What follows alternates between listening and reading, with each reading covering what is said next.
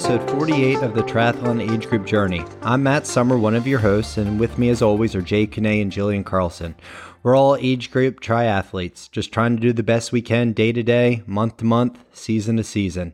Never know what's going to be given to us on any given day. With us today, we have a great guest. Super excited about him being here. Anthony Haddad is a public safety officer from New Jersey, and he's going to talk with us about his adventure into triathlon. And when I say his adventure into triathlon, I'm not joking. This guy went from doing no races ever in his entire life, full-fledged, cannonball deep, straight into the Ironman distance at Lake Placid. So we'll hear what spurred that adventure and what got him started down that road. But before we get into it, Jay, Jillian, how you guys doing? Going pretty well. Let's see, I'm on a streak, a workout streak, I think. So at least for the month of February, I mean, we're on February 2nd, and I do have a swim plan for after this pod today, but I got my run in yesterday. So should be 2 for 2 in the month of Feb, which will be a better start than I might have had in January. Yeah, it's still super busy with work, but there were a few days where I would, maybe think, oh, I can't even get my hour workout in. And it was like, just get 30 minutes, just do something, A, for sanity, but B, just because even that 30 minutes, I know, helps you in the long run. So might have had a bike that was only 30 minutes. And I will say though, I'm feeling the effects of long hours at the desk. I think I'd heard a rumor that, sitting for so many hours is like smoking a pack of cigarettes, which I will say I've not smoked a cigarette even in my life, but I imagine this is probably what it's like, at least on my run yesterday. It just felt like I was gasping for air and just felt so out of shape, even though I've been trying to do a little bit of something, and I don't feel that way in the pool and haven't on the run either. But man, yesterday, sure, it was brutal. But just decided to not look at the watch and just go by feel, and knew that I was, going hard when I was supposed to go hard and easy when I was supposed to, and just continue to have the faith and the belief that, might not be where I want to be or where I've been for a long time, but keep on moving. And I'm hoping that I'm back into the routine of stacking consistency on top of consistency. But actually, I will say, we talked about this, I think 2 weeks ago, where I had made some conscious decisions to not do some workouts. And usually this time of the year, I'm sick, and I'm going to knock on wood because I don't want to blow it. We're still only barely into February, but I would have usually probably been sick by now, and I've not been sick. So I will see that as the silver lining to feeling like I couldn't breathe on my run yesterday. Not sure which is better yet. We'll figure it out. I'll figure it out maybe in February. Well, I, for one, am happy to hear you're back in the saddle, because yes. I know it's been a rough almost 2 months probably, if you really total it all up, right? Yep. That's great. Yeah. I'm glad to hear that, Jillian. One of the ambassador programs that I'm involved with, they did a 30 for 30 January type thing, and I was happy to get my 30 days in. Fortunately, I only missed January 1st of all days. So at least had consistency that show up early this year for me. I did a timed mile at Masters today. I did not want to do it at all. In fact, I was going to pick a lane to not and just do the regular Masters workout. But, the pushers pushed me, and I was a sucker and went for it. I didn't have any high gears or fast time, but, I would have just done the same time in a 70.3 that I've always done. So it worked out that my fitness is there. I just don't have that top end speed yet of the year. So it was good confidence booster in the pool today, and was excited to see a reasonable time. I'll be honest. I was not ready mentally to do it, but I just stuck with it. But anyway, yeah, I think busy week at work, and I need to share at least some generics that really blew me away. We visited a manufacturing facility that we're building, and this manufacturing facility is going to produce over 200 million pounds of chocolate a year. Wow. Which, put the math together, folks. That is an insane amount of chocolate. So, and it has the capability of doubling in capacity. So we have a major problem with sweets in America. I'm just going to leave it at that. Absolutely. So I'm almost, I don't know, a bit ashamed that I'm a part of, constructing such a thing. But at the same time, it's mind boggling to me. And I'm trying to use that as inspiration to stop me from eating chocolate. But I have failed miserably this week with endless supplies of chocolate on our tables. And as you can imagine, what our client was treating us to. So it was all good, though. We had a good time. And looking forward to the weekend to get some long workouts and burn that chocolate off. Nice. How about you, Matt? What's been going on, bud? It's definitely been a week. Kind of started out on a sour foot. I mean, unfortunately, my Baltimore Ravens, they beat themselves. They beat themselves. Did. Last Sunday, it wasn't the way I wanted that to end. Big Ravens fan, great season. Didn't end the way I wanted it to, but it's a game, life goes on. But, kind of on that nutrition front, I've been doing something a little different for the past couple weeks. A while ago, a couple years ago, I really tried a plant-based diet, trying to stick to it personally. I felt great and I really had a lot of good energy from it. I found recovery was improving. And a couple weeks ago, I kind of gravitated back to that. So for about 3 weeks now, I've been almost exclusively plant-based and just trying some different things with myself. And I got to tell you, it's remarkable. I mean, there's all these documentaries out there. They're all skewed. I know we've all seen different ones. I mean, you got Game Changers, You Are What You Eat. They're all over Netflix. It's a big buzz right now. And obviously all the research can be skewed to persuade you one way or the other. But until you actually try it and do it and start to really feel the body, if you're that in tune, it's remarkable. I mean, variety is the hardest thing. I'm having to learn to cook with some new things, try some new things out, but really, really it felt good. And, maybe it's placebo effect, but I've seen the benefits in my workout. I feel like I'm recovering better. I feel like I'm hitting harder sets, been consistent with the training. I mean, so many variables. It's really been fun. So I'm going to try to continue down that path, kind of see how it looks with training and with the lifestyle, but been enjoying that. Today's been a rough day, honestly. I woke up at 3 a.m., nature called, and when I got up at 3, I don't know if my eyes are sagging. I'm not caffeined up right now, but I was on Zwift at 3:48 this morning because I had a 1-hour easy ride to get in, and when Strava logs it as a night ride, oh my God. I was like, seriously, oh my gosh. And, people were pinging me and they were like, what are you doing? And I was just like, I just got to get it in. I mean, it's been a busy day, a lot of personal training, a lot of athlete calls this afternoon. We had the pod on, just didn't have time to fit it in otherwise until after this. I thought about just waiting, and then I was like, you know what? It's going to be closer to my Saturday morning ride then at that point, and does it even make a difference? So yeah, got up, knocked it out. Crazy, passionate, I don't know, synonymous, maybe, don't know. Matt, I think we were joking that I think I had sent you a text to say good night, and like 40 minutes later you were waking up. So she did. I got up and I kind of looked at my phone, and Jillian literally 42 minutes ago had sent me a text saying, hey, good night, sweet dreams. She's being real sweet. And I'm just like, hey, good morning. I don't think I replied though. I think I was kind enough thinking that she may have just fallen asleep to just kind of let that be. But yeah, it's definitely been a day. No, but training, man, I'm in a good place right now. I got my Boston Marathon build going, up to about 2-hour runs. Body feels good. Everything's progressing nicely. So feel real good about that. Confident moving forward. And trying to pick a few races that I think will actually fit on my schedule. I'm looking at White Lake Half, which is coming up in early May, so about 2 weeks after the Boston Marathon. Looking at Coeur d'Alene 70.3, going to join Jillian and her brother-in-law out there for that. So a couple others along the way, but one big announcement. This is a lot of fun. I don't know if you guys remember back on one of our previous episodes, we had on Jason Cole, Sean Howard, and Justin Weiderman of FT FT6, I've decided to race with Team FT6 this year. So official member of that group.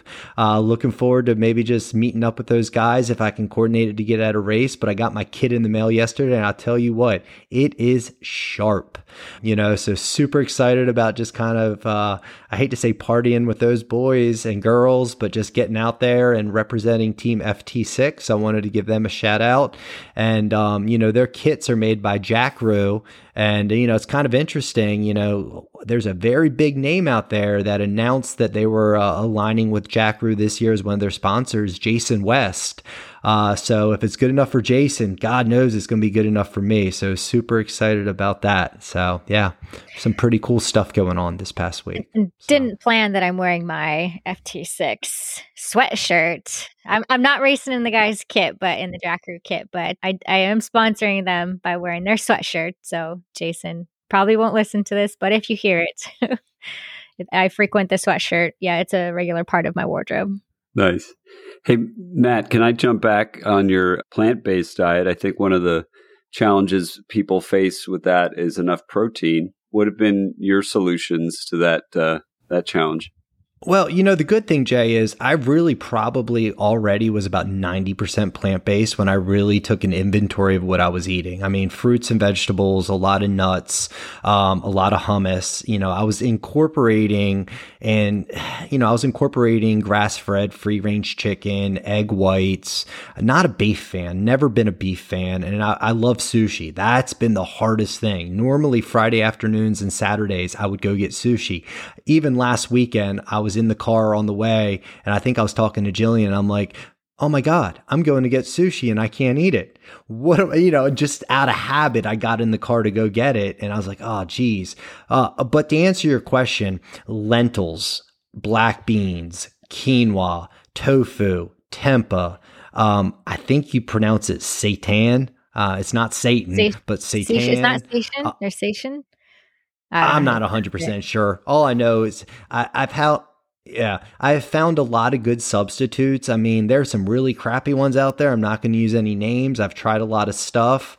You just got to be super careful about what you're looking at. I mean, some of these things that are plant-based, look at the ingredient list. I mean, when you can't pronounce the things, that's a red flag to me. So I'm really trying to be mindful. I don't spend a lot of money dining out. I don't spend a lot of money on just other miscellaneous things. I always have chosen to spend money on food. I mean, it's such an important piece of just the recovery process, the nutritional aspect, and you are what you eat. I can't stress that enough. And, I'm not advocating that everybody's got to go do this. I just think, it's been kind of a neat thing for me to try and to experience. And will I have some meat at some point? Probably, but given the opportunity, given the choice, I'm definitely going to gravitate down this direction.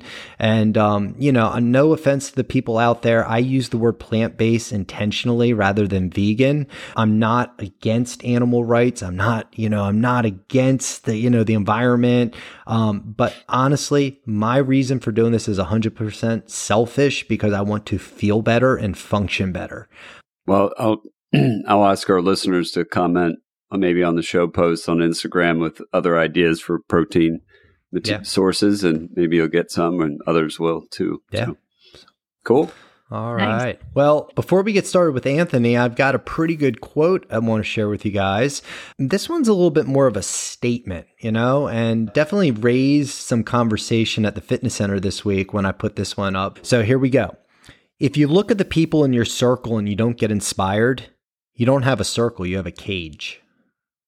When I read that, that was like ouch. That one really hit home. I loved it. And I was like, we always want to put ourselves around people that are going to make us better, that are going to elevate us, that are going to hold us accountable, that are going to want us to be a better version of ourselves.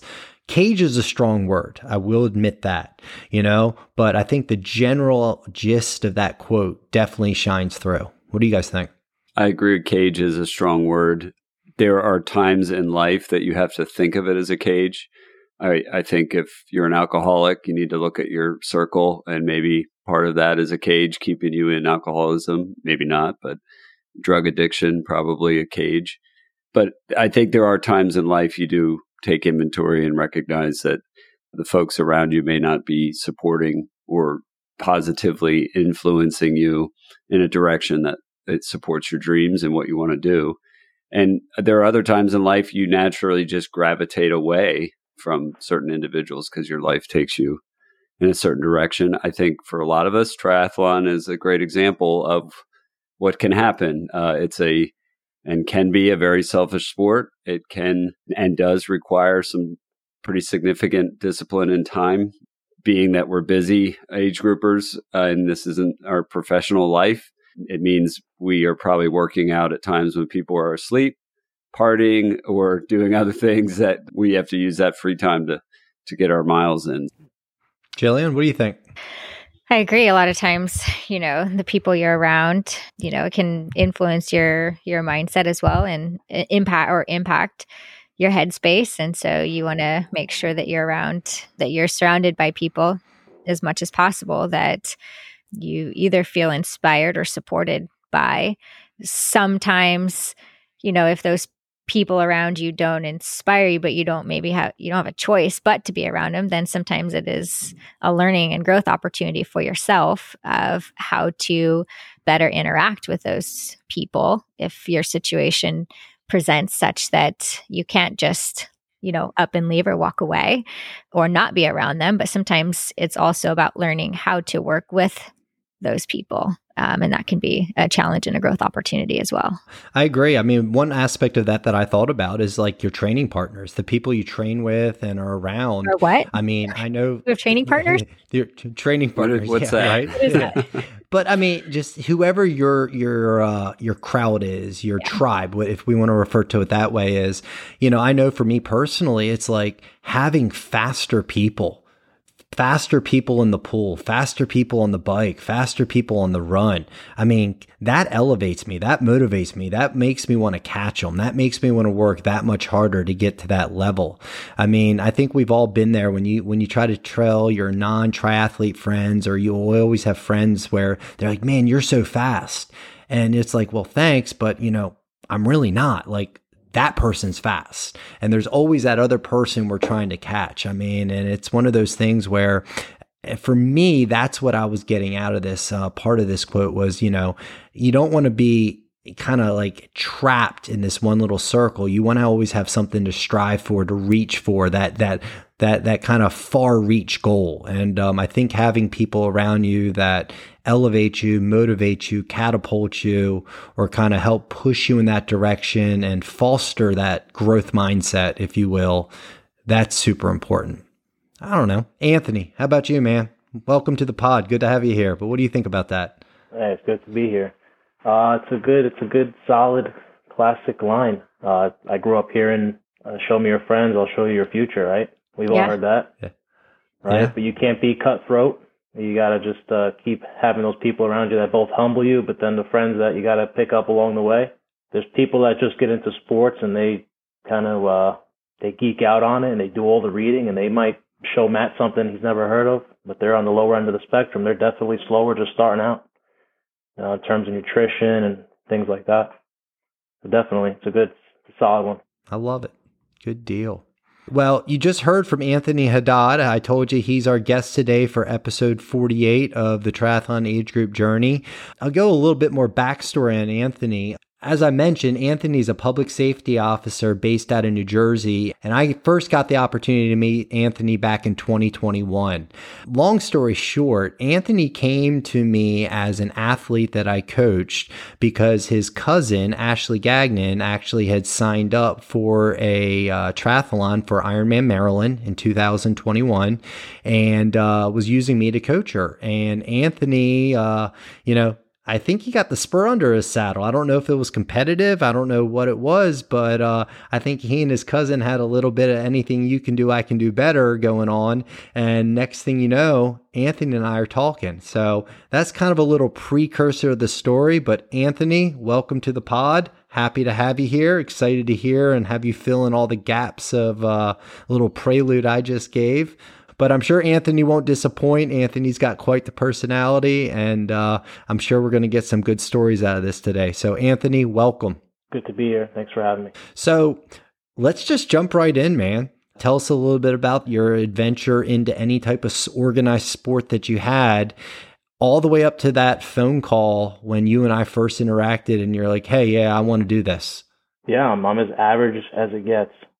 Just grew up in New Jersey in a pretty large city in northern New Jersey. I just played all the high school sports. I played hockey, football, track and field. I did everything. So I've always been really active. I've always been in the gym since I was 14. It's always about getting bigger and bigger. That's all I cared about for a while. Perspective changed a little bit more into adulthood. I was like, oh, maybe that's not what girls like. And that was truly the motivator there. I'm like, oh, maybe they like a lean guy. So not saying that's the healthiest perspective. Yeah. But, oh yeah. So I was like, all right. So I started cutting and stuff, and I'm just the kind of guy that always struggled with cutting, right? Bulking, getting big in the holidays, getting skinny in the summer. Just a classic. I think it's a Jersey thing, really. But even like, tell me if I'm wrong. I was like asking you about caloric deficits while I was training for the Ironman, and you're like, you just don't get it, man. It clicked though. A couple of, learning what a bonk was, it clicked. Yeah. And I'm like, yeah, I got to feed the machine, just like Matt's telling me. Mm-hmm. Got to put fuel in the engine, baby. So. Yeah. So what made you actually say yeah to doing an Ironman? How'd that come about? Well, you're saying Ashley, it was like tit for tat with Ashley, my cousin. But no, it was actually another public servant in my area who I'm pretty good friends with. He's just a big, fat, middle-aged Irish guy. And I love him. He's a great guy. And I've always, for some reason, just looked up to the guy. I couldn't tell you why. I just thought he was just funny, and I loved his perspective on life and things like that. And his 50th birthday, his wife, I never knew this about him. His wife had an Ironman-themed party because that was his personality. And I'm like, what is the Ironman? And I'm here I don't know, 15 beers in. And I'm like, what is the Ironman? And he's laying out to me exactly what the swim, the bike, the run, how many miles. And I'm like picking his brain.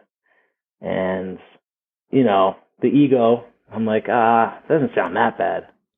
He's like, he just looks at me dead serious. He says, you'll never do an Ironman. End of conversation. Oh, that's all it took. Motivation right there. That's it. So, yeah. So I started bugging him about another alcohol-induced Ironman. Here we go. It really was. I started bugging him about how to get into it, and he's like, well, it's a lot. There's a lot into it. It gets full quickly. It's probably going to be sold out if you don't get it immediately. And I was like, when are you doing your next one? He was doing one that year, and I volunteered for it. So I volunteered at the aid station. I'm an EMT as well. I volunteered there, and then I got the priority registration. I signed up, and I was like, that was it. Nice. That's incredible. So even volunteering, had you started any training? I've always been training just good, but I'm more of a lift and Stairmaster guy. 20-minute Stairmaster to lose, in macros, like bodybuilding mentality. And the running, I feel like I've always been a decent runner, just because through, the academy and things like that, I was kind of in the top group running, and I was like, oh, I kind of like running. So running was the only strength I had. What about the swim? Were you even worried about that, or did you grow up as a swimmer? I never knew how to swim. I never knew how to swim. So I learned how to swim, very minimal skills, just to pass a tryout we had for selection for a unit at my job. And that's the only reason I learned how to swim. And even then, just the 8 laps that it was, I was mind blown. Like, how am I going to swim, 2+ miles? Yeah. Or what is it? Yeah, 2.4. 2.4. 2.4, yeah. So I'm just like, how am I going to do it? But a lot of trips to the pool. Honestly, the drills on TriDot, and I would put notes off YouTube in a little Ziploc bag off the side of the pool, and I would just record myself, critique myself, and it was just completely just me. I wish I said I had someone that helped me so I could thank them right now, but it was just me.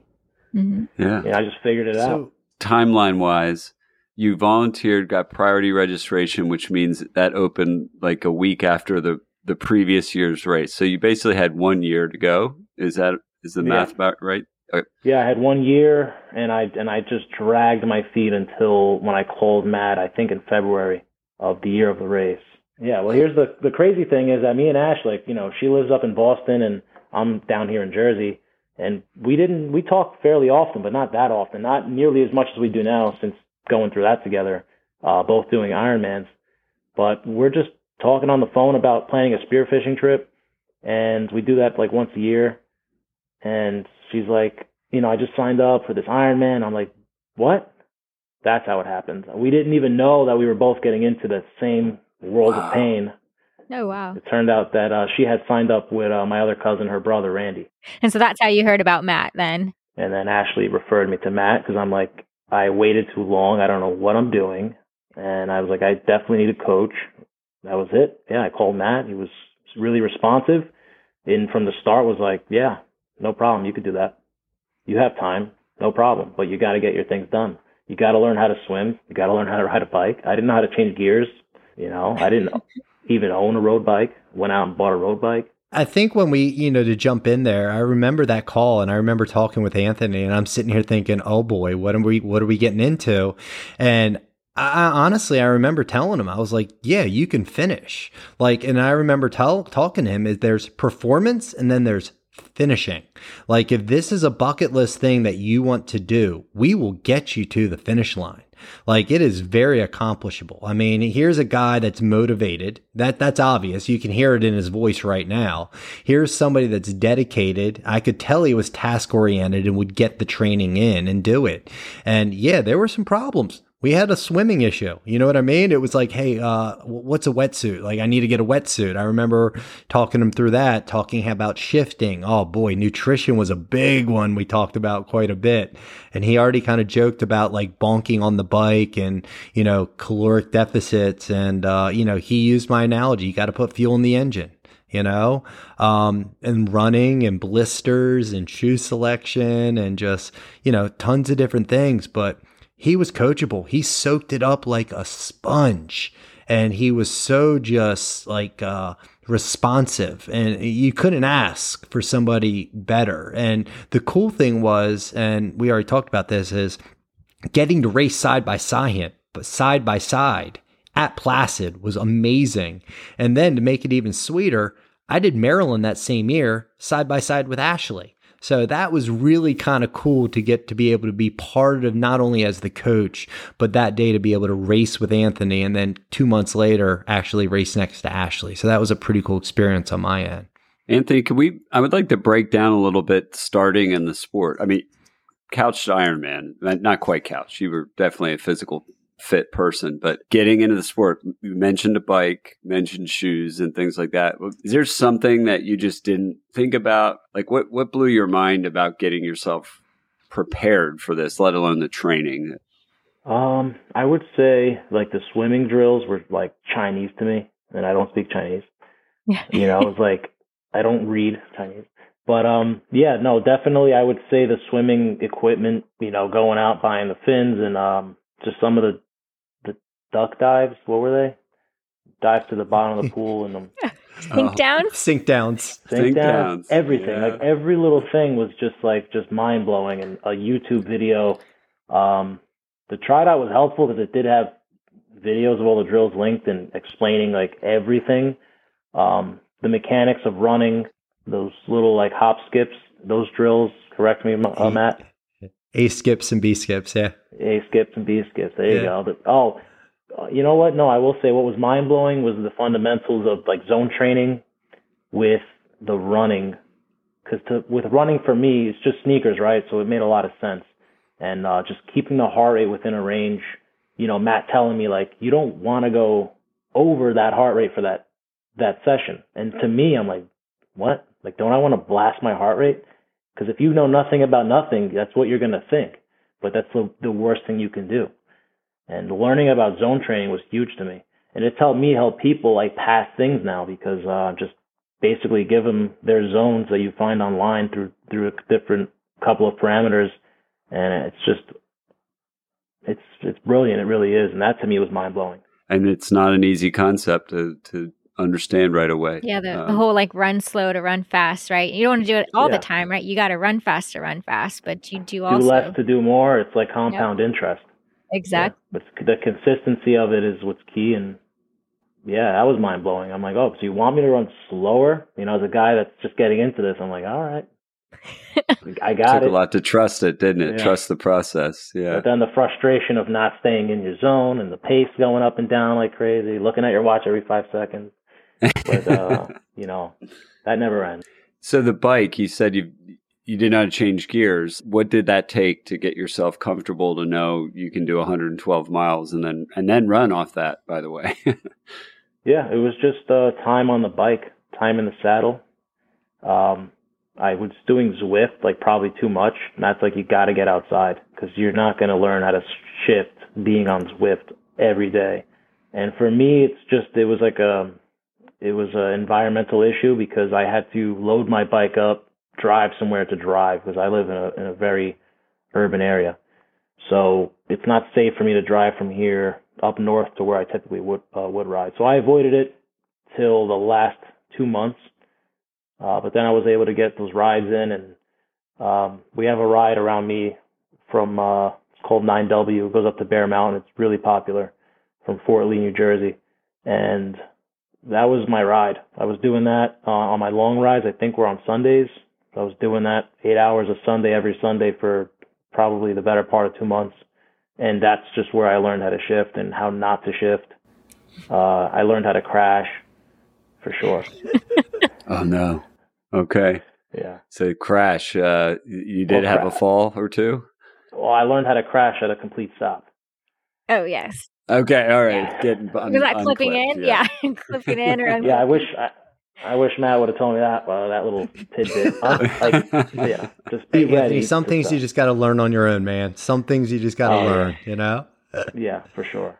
But yeah, I imagine getting outside had to have been critical, especially, I mean, you took on Placid. You didn't take on, one of the easier courses. You took on one of the hardest courses for your first one. And that keen descent, right? If you don't have bike handling skills, you could actually be dangerous, not just to yourself, but other people out on the course. So I agree. That's super important too. And glad you got to get outside. Yeah, it is. It's a little bit of luck too, because that route that I was saying, 9W from Fort Lee to Bear Mountain is a lot of elevation. Yeah. And then coming back for the next 40 miles back is just all downhill. So it was just perfect. It worked out for me. And I didn't choose it for that reason. I didn't know there was that much elevation there. I never rode a bike there. It just worked out. Mm-hmm. So take us through the process of getting to race day that week, because an Ironman, there's a lot to do before you even toe the line. What was that like? Well, it was, I'm an ADHD guy through and through. I wait to do everything at the last minute. I remember a conversation with Matt where I was doing all my workouts like in the last hours of my day, rather than getting up to do my workouts in the morning. So if anyone is wanting to do this, it's possible. It's not ideal. So Matt's telling me, you want to train your body to get up to do this stuff in the morning because the race is in the morning, and I didn't do that and I regretted it, but I got it done. So it's nutrition, getting ready for nutrition up until race day and on race day was a daunting task. Switching things up at the last minute, I did that. That was a mistake. A lot of mistakes along the way. Can you repeat your question? Well, let's take getting to the start line to that swim. Like how early did you get to site? What was it like getting in line? Tell us a little bit of how the nerves felt and, just and then walk us through your race day. Okay. Well, I got there, I think 3 days prior. It was like, if you've never done a 5K, you have to imagine, you've never done a turkey trot, like nothing. You just don't know how to get ready for these things. You don't know how to pack your bags. When should I get there? When should I be here? You're like looking at 8 different documents from Ironman, like all the literature, the maps, and there's like really nobody that was staying with me was anything more than like a supportive friend or family member. So they didn't know. So just a lot of phone calls to Matt, Ashley, where should I be? And it forced me to like make friends. right? So I've met friends on the warm-up rides and things like that. I think on the warm-up swims, the shakeout runs and things like that. And this was with TriDot. You were able to link up with people? Oh, yeah, that's right. Actually, I forgot about that tidbit, but that was those were TriDot organized things, yeah. Nice. So I met up with the other athletes, and they helped me along the way about how to pack my bags, where to drop my bags. It's clear as day in literature, but it just doesn't make sense because you're really stressed out. You can read something 8 times, it just doesn't make sense. And you're like, so I'm putting my sneakers in this bag to go this station, like, but where, how many stops are there? You know, what is it like to stop at an aid station? Aid stations are Gatorade and food, or they're my bag? Like, it's totally mind-blowing to somebody who just throws themselves into it. But I figured it out, and just through the help of, like, just peers, friends, people, I would stop somebody walking by me like, hey, you racing? See their wristband? Like, hey, like, where do I go? What do I do? Every time, though, community was just incredible. So helpful, so pleasant, so kind. Nice. Yep. Prior to race day, had you put your wetsuit on and gone in the open water, or was that your first open water swim at the same time? I also delayed on doing any open water swim. Okay. I got pretty comfortable in the pool. Yeah. I remember the day the light bulb went off swimming, though. It was like, wow, like you can swim like almost like you can walk. You can go super slow. But before that, when you're learning to swim, you go too fast because you can't keep that buoyancy. But anyway, as far as the wetsuit, that's a great tip, by the way. Yeah. So true. I did 2 open water swims in Long Branch, New Jersey. Facebook group I found. So yeah, I found 2. It's a pretty big community down there. I wish I can remember the gentleman's name. He's been running it for years. He's a really nice guy. He runs those swims, and I did 2 open water swims. They're only like a mile, but I know that my cousin, who is also training for Ironman, he's just admitted to me that his first open water swim, he freaked out. He had to like go right back to shore. It was overwhelming for him. He was sucking in water. That wasn't my first experience. I could really just like talk myself through things, not panic. So I'm like, oh, you know what? That felt pretty good. So I did the second one, and I was like, you know what? Like, I'm not really worried about open water. Nice. Okay. And that's, like, I think really unique for me. A lot of people need 20, 30 swims open water. So I got lucky with that for sure. So Lake Placid's unique because, they corral you in, and that line is really long before you get to the start line. So how did you get yourself lined up, and how did you feel on that swim course? Because it's a 2-loop course, so that also adds a crowd aspect to it. The 2 loops adds the crowd aspect, and it also gives it increases anxiety for me because you have to see the same scenery twice and then mentally know, like, I have to do that again. Yeah. So you kind of touch land. You kind of touch land, that little sand island in Placid, and you go right back in. And I'm like, I don't know. Like, you just try to talk yourself out of these things, human nature. And you're like, I don't know about this, and then halfway through that course, you're like, oh yeah, I got this. Yeah.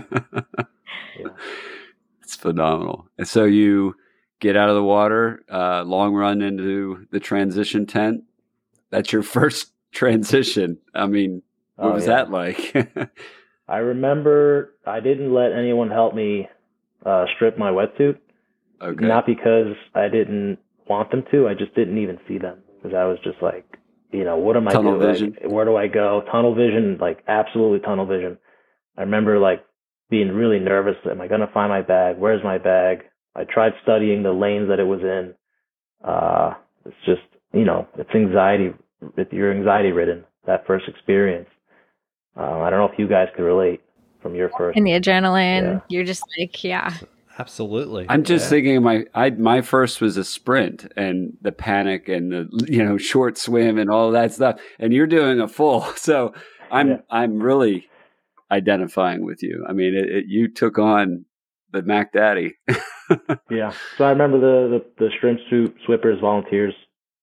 Love the volunteers. I volunteered. Great people. I just ran right by them, and I ended up taking my own wetsuit off. And don't do that. Let them help you. They're there to help you. Remember that they're there. What about finding your bike in the sea of bikes in that transition? Because that was a huge transition too in the infield of the oval. Yeah, that wasn't too bad because I definitely walked through where I was going when I dropped it off. So you rehearsed that. Yeah, I rehearsed for sure. I bought this little flag that goes on your seat post, and I put my sticker on that, so that was kind of sticking out. Everyone had an aero bike, and I had just a regular bike, so a road bike. So that stuck out. Yeah. I was going to ask you, what is that like? Because I know there's, a lot of people that are considering doing triathlon in general, but then B, especially Ironman. And, a lot of people have time trial bikes, TT bikes versus road bikes. And some people will even think, oh, you can't do an Ironman without a TT bike, but you absolutely can. What was the bike like? And, being on the road bike for that long? I have another tip. Don't get your fitting like 2 weeks before you race. Okay. Yeah. So I just didn't do a fitting, and I just put it off. If you guys see a theme here, you put things off, you suffer more in the long run. Just get it done. I went 2 weeks before the race to get a fitting because I'm I'm dealing with the numbness, which gave me a lot of anxiety. And I was dealing with your arms, just your hands go numb and everything else. Yeah. And I'm sure it happens when you're just getting used to being in the saddle for hours on end, fitting or not. So I definitely wanted nothing more than to have a TT bike because once I get into something, I want to go all the way. Yeah. But by the time I asked Matt about it, he's like, dude, you don't need it. There's a lot of elevation. I think that was another aspect to it, Matt. Mm-hmm. Absolutely. You're not going to be, what is it, tucked? How do you say it? You're not going to be down on your bars. In arrow. Yeah. You're not going to be in arrow, going uphill. So I think that was a consideration. Was that right, Matt? It was.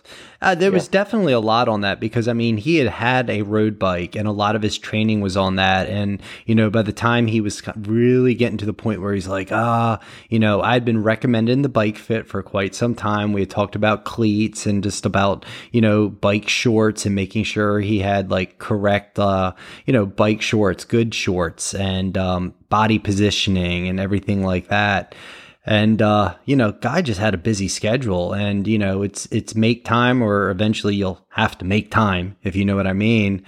But, it was just one of those where it was a month out from a race is not when you want to get a new bike and have to learn everything again, going from road to aero. So he had been training on that road bike and it was just no, let's stick to what and if you fall in love with the sport when this is done, then we'll start talking about getting you on a TT bike and a time trial bike. Yeah, and I think that was a great call because, it all worked out. I still dealt with discomfort and numbness, but that's everybody out there, and I'm learning, so That's it. Obviously in training, you probably ran off the bike, but let's wrap Lake Placid up. You get off the bike, and then you got to run a marathon. What do you think? How did that go? How did nutrition? You said you made a mistake switching nutrition. What were the things that cropped up there? I was disciplined in my nutrition by what me and Matt had discussed and planned on with what protocol I've been training with, which was just using Cliff Bars. That worked out really well for me. And I'm not sure if it's what I was eating at the aid stations or if it was the Hammer Nutrition Enduro tabs. Are they, Matt? Endurolights, the electrolytes. Endurolite, the capsules. I don't know if it was the gelatin I had an allergy to or something, but the first time I took those was a race day. Before that, it was all this pre-mixed thing I was doing. So I think the gelatin, because me and I have an intolerance that I learned on race day, was messing with me. Other than that, I did stick to the protocol. I'm not that wild. But I did learn something Matt said is nutrition is the fourth discipline. And it's not because you got to get all the right things only, but because when you don't feel like getting something in, you got to get it in. So I learned that, you're forcing yourself to get your liquids in. You're forcing yourself to get your different solids in and whatever else. So that is, when your tummy's upset and you got to stop at every porta potty and you're forcing yourself to drink that Gatorade, you would think at mile 20 that you would want Gatorade, but you don't want it. And that was something that I had to learn. And I just forced myself to drink that. And if I didn't, I probably wouldn't have finished. Yeah. Okay. Yep. Yeah. What did you think of the chicken broth? Did you do that? I don't think I did touch chicken broth. You're missing out. I think I did. Unless you're vegan, totally, or vegetarian, totally get that. Yeah. But I did chicken broth. It was liquid gold. I agree with that. As much as I would have rather been done before it came out, I was grateful it was there. I did chicken broth at another endeavor when I tried to do an ultra. Oh, we're gonna have to hear this story next. Yeah. That was a disaster. Well, yeah, just get you to the finish line here, and you're one of the few people that will have ever gotten Mike Riley to call you an Ironman at the finish. What was that like? Were your supporters there, and how did it feel to cross the finish line? It was just like seconds of bliss, and then just a lot of pain. Just immediately after the adrenaline wears off, it just whacks you. But you're being wacky. You're just talking crazy, and people are looking at you like, "What's going on with this guy?" But I mean, your family. I mean, they can understand. The other athletes totally get it. But it was pure bliss. I mean, you're done. You made it. The anxiety is just all in that one instance. Just fade away. It's just all gone. The anxiety you've had for 6 months for me, but for others years, a year, it's all gone. All the self-doubt, all the peer doubt, the potential embarrassment that you think you'll get if you don't finish, all those different things we put ourselves through, it just fades away at the finish line. And it's amazing. And hearing your name called out, as everyone knows, is amazing.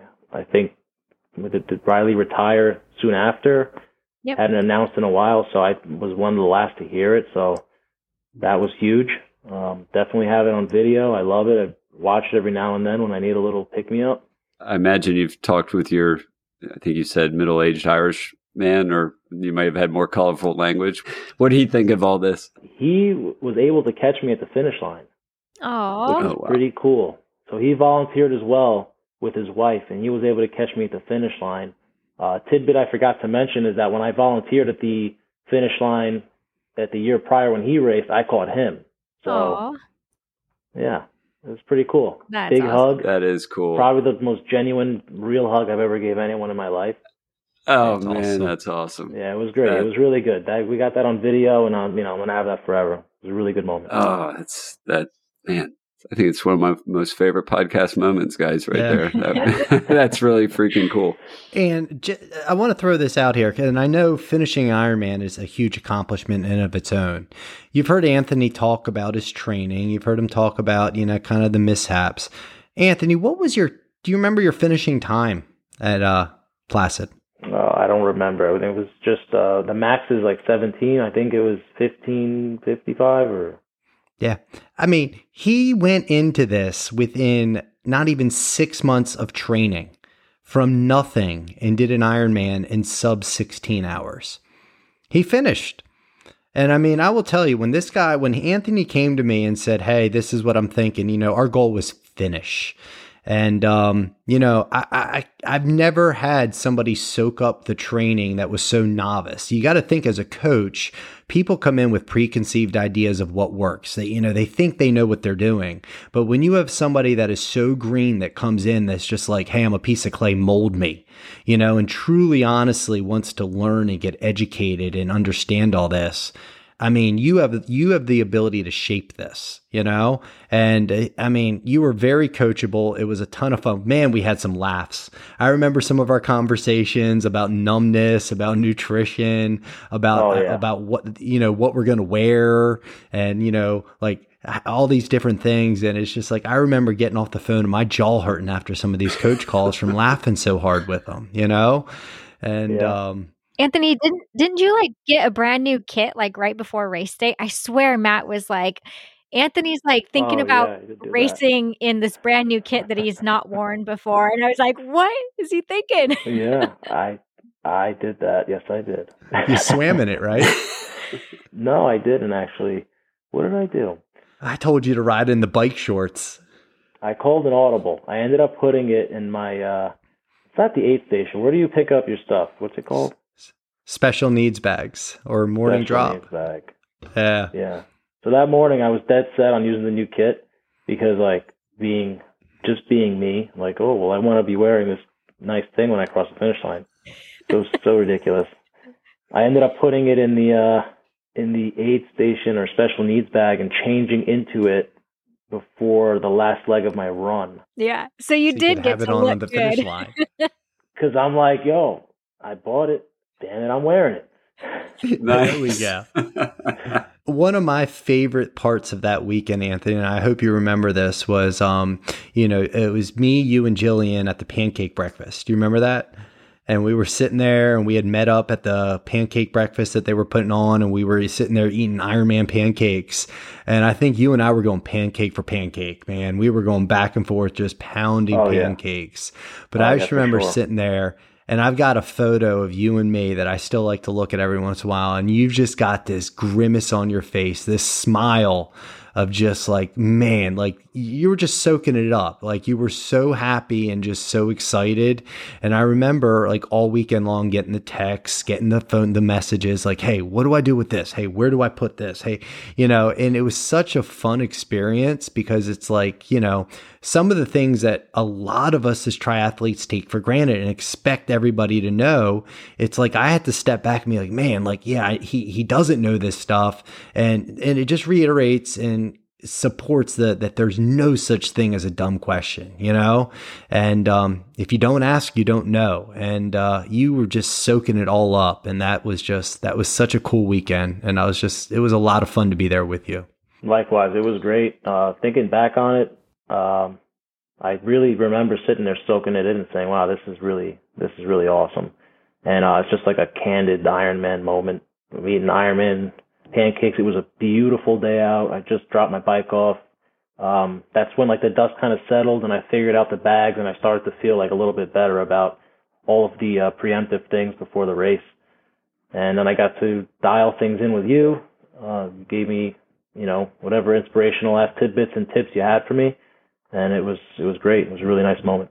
You crossed that finish line, and I remember not too long after that, we got home. I think we had a follow-up coach call together, and we started talking about a few things, and all of a sudden you had this wild idea. Do you remember what that wild idea was when you finished Placid? My cousin had Maryland for the next month, maybe August, and I had just finished the Ironman in July. And I was like, oh yeah, I'm gonna register. I'm gonna do it. Oh yeah. Yeah. I think you did register. Yeah, I did actually. I did register and then just fell apart. I'm like, yeah, I'm not doing it. Just threw away the entry fee. I seem to remember sitting there saying to him, Anthony, this isn't unusual. Like just sleep on it, give it a couple days. Let's see if this emotion still stays there. And he was on such an emotional high. And when I'm telling you, when he says he's in, he's all in. It was, I'm going to go get that aero bike. I'm going to sign up for this. I'm going to do this. And I'm like, just hold tight. Like I love the, the excitement. And I remember getting a text. He's like, yeah, I'm in. I signed up. And I'm like, okay, cool. All right, Anthony. You haven't trained now in 2-3 weeks. Like we haven't ran, we haven't swam, we haven't biked. And he's like, oh, I'm going to get started. And like he said in his words, it just kind of was like, maybe not. Just maybe not. But yeah, you get that high and you guys are, giggling because you get it. And it's only something you understand after a race. You just finish, you're on cloud 9, you're high, you're unstoppable. But then you get a crash too, right? Yes, you do. Yes, you do. Is this one and done, or what is your triathlon world like now? Probably not done. I'm probably going to at some point, knowing my brain, want to prove to myself in 10 years or something, 5 years, see if you still got it, It's more of a prove something to yourself thing for me and prove myself right first time around. And whenever I got to prove myself wrong or right again, I'll do it again. You mentioned an ultra earlier. Was that after Lake Placid? It was after Placid. That was this past summer. You have got to get into it now. Yeah. How did this come up? We need to know. Who challenged you this time? Is this another alcohol-induced challenge? No. Just okay. Ego induced. Have to think about it. Ego. Yeah. So when we say ultra, what distance are we talking about? It was 100. 100 mile or 100K? 100 mile. Whew. Okay. So yeah, the full Monty. All right. All in, right? Right. The sky. Yes. Sky's the limit. Which event are we talking about? It's called the Day at the Fair. Pretty well known. It's in New Jersey. It's like an unlimited. You guys are aware? No, I'm not familiar. So it's just it's an open goal. It's an open goal type of thing, and people come and they camp out, and they go up to 300 walking, running. People go there to officially get on record to break their goals, and you do an official registration. You're chipped. You wear your chip, and people go and they accomplish some crazy things. People just go to walk 300, walk 100 just to prove to themselves they could. People go do an ultra run for 100, and you just kind of just show up and go. And it's unique because it's not any one goal that you've been working towards or that you can put in your head and say, okay, once I get there. I mean, most people go there, they don't know what they're going to do. They just go and see how they do. It's unique in that sense. Is it a loop course? So you go right back and then you decide to go another loop, or how's it set up? From what I remember, it is a loop for sure, but I'm not sure on the distance. I think it's a 1 mile loop. Okay. So you just keep ticking them off until you cry uncle. Keep saying the same thing over and over. Yeah. Brutal. That sounds that is brutal. part of the endurance right there. Yeah. Yeah. Let me tell you a little bit about walking or like getting my way into this challenge. After Ironman, I just took a good 2-3 months off, no physical activity. I'm here because I'm special in the fact that I'm like ultra average, right? So I'm going to be completely honest. 3 months, nothing, just enjoyed the rest of my summer, a lot of hanging out, a lot of beers with the friends. I got back heavy into the gym in that following year, and I was like cutting, and I must have put on 10, 15 pounds of muscle. I was shredded. I was looking really good. So I was up on my my lifting, but I was not up on my cardio. But when you look like that, you feel great. You feel like, so you feel super confident. You feel awesome. And that's the only way I can imagine why I would do such a thing. But my cousin, he calls me and he's like, hey, my aide, my Sherpa dropped out for my ultra. He's been preparing for this for over a year. He tried to tackle it the year prior, didn't get it, and then he's going back into it. It's a huge goal of his. He's like, do you want to come? You want to Sherpa me? And I'm like, you know what? It's just like, I'll do it with you. And he's laughing. He's like, dude, I've been training for a year. You're not going to just do 100. I was like, yeah, I will. Okay, Goggin. I love it. Yeah, one too many podcasts for me. Right. That's fantastic. So, just 3 days later, I showed up, picked up a box of Cliff Bars and cooler full of ice and Gatorade, sunscreen, my running kit, and I went. It's an open registration. I walked in, I paid. I did make it to mile 37. Wow, so, that's impressive. And no, 37. I mean, I could be lying, but I'm not. It was a straight run of 37 miles. Only stopping for nutrition and things like that every 5 miles. So it's for real. I got my first. What is 100K? I think it's my first 100K, right? Well, 37 would be 50K. Yeah, 50K. Yeah, close. Yeah. Okay, so I got my first something, but it wasn't 100 miles. So I hadn't talked to Anthony in probably months at that point, and I remember I got a text message, I want to say like a day or two after that, and it was just like hey, guess what I did this past weekend? And it was like, and he was like, I did my first ultra, and he was like, my feet are shredded, if I recall. Oh, yeah, I did my first, because ultra starts at something like, what is the first? 50K. Okay, 50K, yeah. There you go. So yeah. That's incredible. So it's your feet that stopped you? Like, what was that ultimately? 37 was as far as you could go because your feet were just what killed you, or what stopped you at 37? I feel like things were going great. It was just the impact on my feet. It's at that point your feet are like whatever's soft doesn't feel soft anymore. You just feel like you're going bone to ground. Yeah. And everything else honestly felt okay. Yeah. For the pace that I was going, which was not good. It was between 12 and 13. That's how ultras are. Yeah. It's pretty damn good. Yeah, for 3 days notice. 3 days of training. Yeah. I couldn't train. I was going to train, but I didn't have time. Yeah. And you looked good, so you didn't need to. Yeah. Oh yeah. And the comments I was getting, like there was people there that had been training for this, and I came out there and I said at this point I was shredded, and they're like, you know, straight up like, you're never gonna make it, you know, because they just knew more than me. They knew that with the way I was looking and how lean I was, that just doesn't fly, you know. Pretty cool. It's still impressive. You have a lot to be proud of there for sure. Yeah. You know, foolhardy. If you look up foolhardy in the dictionary, there's a picture of me.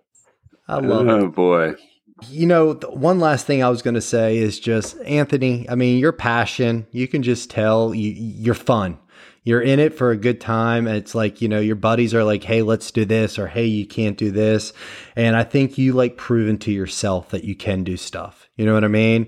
I won't say that when people, you know, say are naysayers that was what motivates you. But I think at the bottom of all this, the part that I get is that you do this to prove to yourself that you're capable of stuff. And that's pretty cool to be able to dig deep and kind of find what I call that third gear, if you remember us using those words before, of getting beyond the physical and getting to the mental and really digging deep and accomplishing hard things. So, I mean, whether it's jumping in and just doing an Ironman in 6 months or jumping in and 3 days later, trying to go after your first ultra.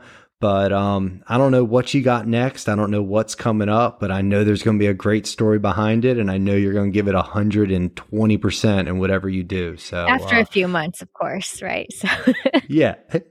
After a few months. Yep. But just keep being you. And I mean, stay shredded, man. Stay shredded. That's what this is about, right? Yeah. Sun's out, guns out, baby. That's it. I think the great thing about Anthony's story, too, is reminding all of us who probably take things a little too seriously that we got to just have fun and keep it real.